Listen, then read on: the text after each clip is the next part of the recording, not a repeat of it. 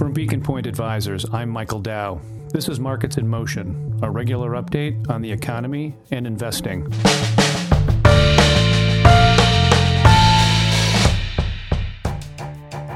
Inflation makes a comeback. Is it durable or transitory? And what does it mean for investing? It's Thursday, June 10th, 2021. So it looks like the inflation genie is out of the bottle. Today, the BLS reported the May CPI numbers, which showed a 5% year-on-year increase on top of the 4.2% headline number we got in April. It's the highest since August of 2008. So just that fact alone, the fact that it's been 13 years since we've seen inflation this high, is going to cause some market participants to pause and reflect on a couple of very important things. The most important of which is, does this cause the Federal Reserve to reevaluate its accommodative monetary policy? If the thesis that we have been promoting here at Beacon Point is correct, that monetary policy has been one of the main drivers, along with vaccine development and fiscal stimulus, a driver of the economy, first to get us out of the nosedive that we were in the COVID recession that lasted about a cup of coffee for the second quarter of last year, 2020, to now what appears to be a white-hot economy where double-digit GDP growth for the third quarter seems, or second quarter seems reasonable, and very high GDP, like 6.5%, maybe even 7% for the full year in 2021 seems achievable. This is a big question. That is, if monetary policy needs to be reevaluated, given these inflation numbers, then that has implications for risk assets that have done incredibly well in the last 12 months. Let's take a step back. Recall that the Federal Reserve has a dual mandate. The dual mandate is to maximize employment and stable prices. Historically, that's meant when the unemployment rate has gotten to the non-accelerating inflation rate of unemployment, the NAIRU, which is estimated to be about 4.5%, the Fed would preemptively raise the federal funds rate or raise interest rates in order to cool the economy off. The practical implication of cooling the economy means throwing it into a recession and hence throwing people out of work. So there's some tension between the unemployment rate or the employment mandate of the Federal Reserve and its desire to maintain stable prices, which is presumed to mean lower prices, or prices that are hovering around the Fed's officially stated target rate, which is 2%. Now, lots has happened recently with this 2% number. Specifically, the 2% used to be a trigger, but then we had this year-and-a-half-long period where the Federal Reserve was reevaluating its framework for a very simple reason. They've been completely unsuccessful, wildly unsuccessful, in achieving a 2% inflation rate. It was hovering at 1.6 to 1.7% for the longest time, for almost a decade. Certainly for the last 5 years, it's averaged about 1.7%. The Fed's preferred inflation measure is the Personal Consumption Expenditure Core, PCE Core deflator. That index has not even come close or to 2%, let alone spend any time above 2% for a long time. So the Fed has gotten in its is reevaluated in 2018 and 2019 what it was doing in an attempt to get inflation expectations not to go any lower. And the result of all of that was average inflation targeting, which was announced by Jay Powell at the Jackson Hole conference last August 27th, which was a turning point in the history of Federal Reserve policy. The turning point is that since October of 1979, the Fed has been focused on fighting inflation, when in fact, average inflation targeting is an acknowledgement that inflation isn't a problem, and hasn't been a problem. This goes back to last summer. And that, in fact, deflation was the biggest risk. And the Fed has pretty clearly articulated that having a buffer between their target and deflation, which is inflation below zero. Disinflation is just lower levels of inflation. But deflation is actual price declines. Price declines are bad for the economy. They are indicative of typically an unhealthy economy or a highly productive economy, which would be a healthy economy. But generally speaking, with with inflation rates that are closer to zero, the Fed has fewer degrees of freedom or tools in which to reflate the economy. And if you think about why deflation is bad for the economy, it's as simple as this. If you think you can buy a refrigerator 6 months from now for 2 to 3% less than you can pay for it now, you might put off that purchase. And as a result, economic activity comes to a halt when you have a deflationary environment or when deflation is expected. Well, that's the whole genesis behind average inflation targeting. The Fed wants to anchor inflation expectations closer to 2%. So instead of a 2% target, now the Fed is going to let inflation run hot. And this is something we've been talking about a lot since, for the last year and a half or so, but it became codified in the Fed's framework on August 27th of last year, 2020. So what does it mean? It means that instead of 2% trigger going forward, the Fed is going to allow inflation to run somewhat above 2% for a period of time. This is a huge shift in their thinking, and it reflects the fact that there's a broader mandate. The broader mandate, which includes the employment situation, is taking precedence over the inflation or price stability. So the Fed is going to allow the unemployment rate to go lower in order to broaden out the benefits of increasing employment and to make employment, to ensure that employment is not just broadly adopted, but that the employment is more inclusive, and hence we have potentially a more durable economic recovery before they're going to react by increasing interest rates to reduce the potential overheating in the economy that typically arises when the unemployment rate gets low. Okay, so why would the Fed then be considering raising interest rates if they've adopted this new framework of average inflation targeting? And the answer is, well, because the print we got today was at 5%, and the average inflation for the last 5 years is just on average about 1.7%. So you don't have to have too many months of inflation averaging 5% to get to a 2% average if the last 36 months are at 1.7. You could do the math on that one. But the idea is that's a pretty big print. It's a very high number. It's the result of a number of different things, and therein lies what I want to talk about for the rest of the podcast, which is the Fed doesn't care if the 5% is transitory. The Fed only cares if higher inflation is going to be embedded in the economy going forward. And we're not going to come to any conclusions today here on June 10th. We're going to be talking about inflation, I think, for several months and quarters to come. And in fact, we're going to be writing a paper that might explain better our thinking on this topic, which can go into greater detail than we can in a 15-minute podcast. But the idea that the most important thing to know is the Fed only cares about inflation that's persistent and durable. They are going to look through any transitory inflation and not adjust policy and not modify policy, which is another way of saying they're not going to raise interest rates if they think it's transitory, but they will raise interest rates when it becomes apparent and more likely and maybe even certain that the inflation environment that we're seeing is more persistent than they're previously saying and talking about now. Every phrase that comes out of the Federal Reserve officials' mouths now includes the word transitory inflation, because it's in their best interest to keep the market thinking that they're not going to adjust monetary policy just yet. They will if they have to, but there's no proof. There's some evidence to suggest that the inflation environment might be different and might have more durable aspects to it than historically. But right now, there's evidence to suggest that a lot of what we're seeing in terms of the inflation numbers is rather transitory and directly related to the reopening trade.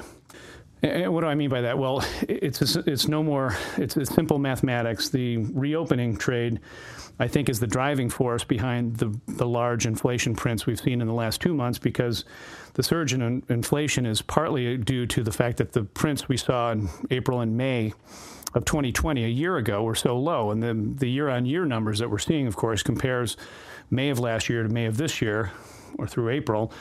And that number is going to be tremendously influenced by how low the inflation was during the months of April and May and June of last year. So the base effect is is dominating right now, among other things. But the base effect is a huge part of why we're seeing such incredibly large inflation prints.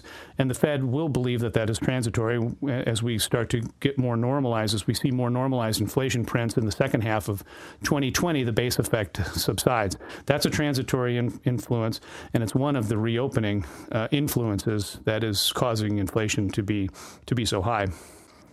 The other thing that we want to take a look at is what are the components of the CPI that are causing the high the 5% print that we saw, and which of those components of CPI are viewed as being part of the reopening trade and hence potentially transitory, and which seem to be more durable.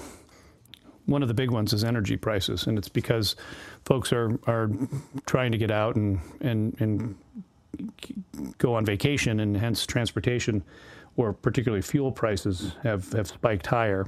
So you're seeing gas prices increasing and contributing to CPI, but one of the bigger increases came from food away from home.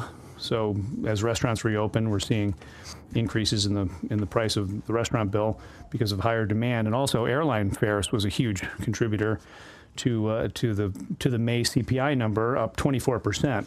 So airline fares are up a quarter from where they were a year ago, and again, that's just clearly part of the reopening trade and something that will likely adjust as supply and demand factors become more aligned. That's a key point, by the way. There's a couple of different kinds of inflation, which we're going to again go into detail in the paper we're putting together. There's cost push inflation and demand pull. Cost push inflation is the result of supply chain disruptions and without an increase in aggregate demand, whereas demand pull inflation is a result of an increase in aggregate demand that shifts the aggregate demand curve or moves along the aggregate demand curve on a relatively stable aggregate supply curve, which pushes prices up. So cost push inflation is less concerning to the Fed. It tends to be more transitory, whereas demand pull inflation tends to find its way into wages. And once it gets into wages, then it becomes more permanent. And that's just a Keynesian thing, that nominal wages are very sticky. So once you raise a person's wage because they're demanding higher wages, because it's hard to reverse that.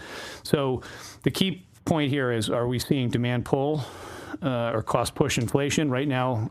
Cost push or demand pull inflation. If it's cost push inflation, then we don't have a lot of concerns. If it's demand pull and finds its way into wages, then we might have the Fed might have to take a real hard look at what they're doing in terms of accommodative monetary policy and reducing it and reducing that accommodation. And let's be clear, that's the big risk. The risk to the markets, the risk to the equity market, is that they no longer have one of the pillars of support, which has been so important in getting the economy and the equity market to recover from the lows of March of 2020. Now, 14 months on, you're talking about a pretty substantial recovery, like one we've never seen before, and those numbers are likely to get dented should the Fed remove the policy accommodation, or at least start talking about tapering asset purchases, which would be the first step, and then raising interest rates, which would follow. So we're not making any strong statements right now. It's going to be another couple of months before we can determine whether or not this is an issue that the Fed is going to have to take up more directly. They're likely to talk about it at the next FOMC meeting, which is June 16th, so next week, and we'll get the meeting minutes from that meeting 3 weeks on, and it will be very interesting to see what is the discussion points that the various members of the FOMC, or Federal Open Market Committee, the rate-setting body at the Fed, what they're focusing on. It was only a year ago that Jay Powell said they're not even thinking about raising interest rates. Well, pretty sure with the two inflation numbers in the CPI data series that we've seen in the last 2 months, that they're starting to thinking about it for sure. But we don't expect a Fed funds rate hike until 2022, probably the second half of 2022. But we do expect that the Fed may begin thinking about tapering their $120 billion worth of monthly asset purchases, and that would be an effective tightening of monetary policy in the current environment, or at least it would be perceived by the markets to be a tightening. And that's where you get into the potential for a pullback in the equity market. And I just want to just make sure everyone understands, we expect a pullback in the equity market. We don't know when, but it's inevitable that the market will go down 10 or 15 or maybe 20% sometime in the next 1 or 2 years, maybe 3 years. Probably sooner than 3 years. But because we always do get a 10 or 15% pullback, it's something that happens with surprising regularity.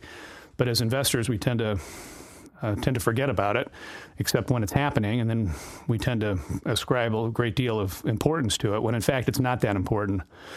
It's not that important. You're going to get pullbacks in the equity market, especially an equity market that has done as well as this one has in the last 14 or 15 months. So hang on. Don't. The game plan remains exactly the same, and that is you've got a plan. Stick with the plan. Your asset allocation is appropriate. Here at Beacon Point, we're doing things that will address the potential for slightly increased volatility by allocating to hedged equity. We're looking at inflation protection and inflation hedging, and we put on certain strategies and recommended strategies starting, frankly, last September, where we suggested clients add to gold, infrastructure, global infrastructure, and global natural resources, in addition to the natural hedges that typically arise from owning real estate. And tips. A portion of fixed income should be in tips. Fixed income is a challenging area for clients now because of all the things we've talked about on these podcasts and other areas and other sources where financial repression is the operating principle of the day. Financial repression means very low nominal interest rates, and with the higher inflation, you're getting negative real interest rates, and negative real interest rates are, of course, purchasing power destructive. So fixed income is very challenged right now. So having some inflation hedging in the portfolio, which is one of the things that we've been talking to clients about, having tips on the fixed income side, having higher yielding fixed income, all of that remains part of our game plan going forward. But the most important thing to remember is when we do get the inevitable pullback, because of whether it's because this inflation becomes a little less transitory and a little more durable, and the Fed actually starts talking about tightening, or for some other reason, the key is to just know that this is inevitable. It's part of the process. It's part of the cycle of the marketplace, and that it's likely the Fed will respond by reversing any rhetoric or any tightening of policy with additional. They'll try to talk it down, talk the market back up again, talk down talk of tightening, and then we'll be back on to where we should be, and where we should be is having fundamentals drive asset price returns going forward. Hopefully the Fed can bridge the gap between here and there, and that it won't there won't be too much damage between here and there, but we should expect that there will be some increasing volatility, and some of that volatility is going to be to the downside. So where does that leave us? So again, inflation is high right now. The Fed's question is it transitory or is it permanent? If it's transitory, they'll look through it and we'll be likely to continue to see some positive results in equity or risk markets as the economy continues to recover. If we do overheat here in the economy and there is a more persistent inflation impulse, then the Fed's going to have to respond to it. And when the Fed responds to it, it's likely to be bad for risk assets in the stock market. Having said that, again, if we're looking at the long term. We understand the Fed is there to catch us when the market falls. So even if there's a temporary downturn, they're not going to abandon the markets to ordinary fundamental forces and withdraw completely. That would be a way of saying, well, they're going to throw in the towel on all the good work that they've done for the last 16 or 17 months because of a hiccup in the market. I don't think that's going to happen. I think they'll continue to be there to provide some cushioning to the markets, and that the Fed will have the wherewithal and the will and the desire and to continue to support markets with accommodative monetary policy, even if they're trying to go the other way.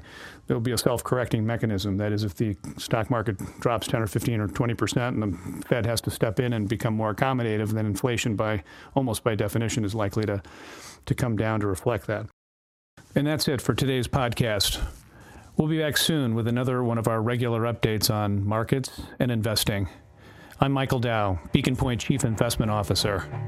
Thanks for listening.